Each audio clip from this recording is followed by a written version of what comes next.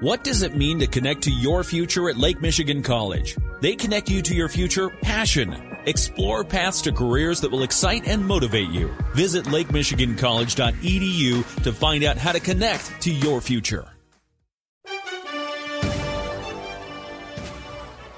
It may be Election Day across Michigan, but it's also the trade deadline day across Major League Baseball.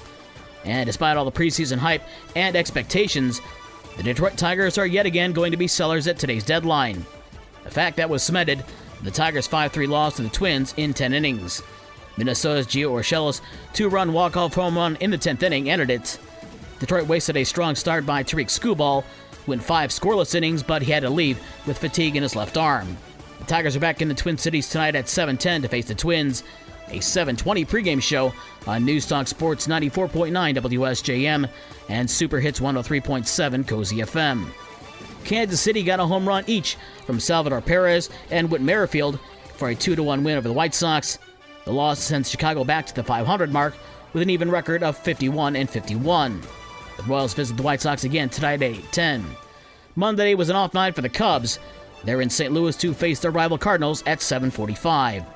As we said, today is the trade deadline, but the Tigers already made one move last night.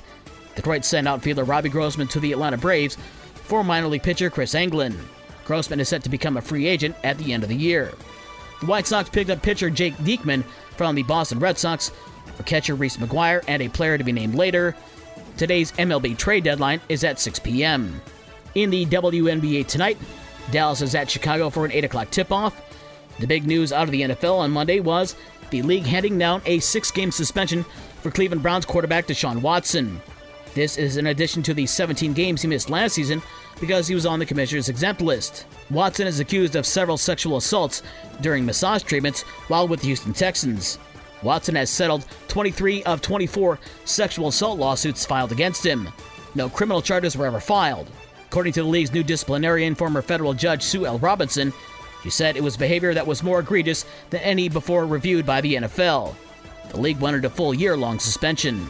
LIV Golf CEO Greg Norman says that the Saudi-funded tour offered Tiger Woods between $700 and $800 million to join that tour.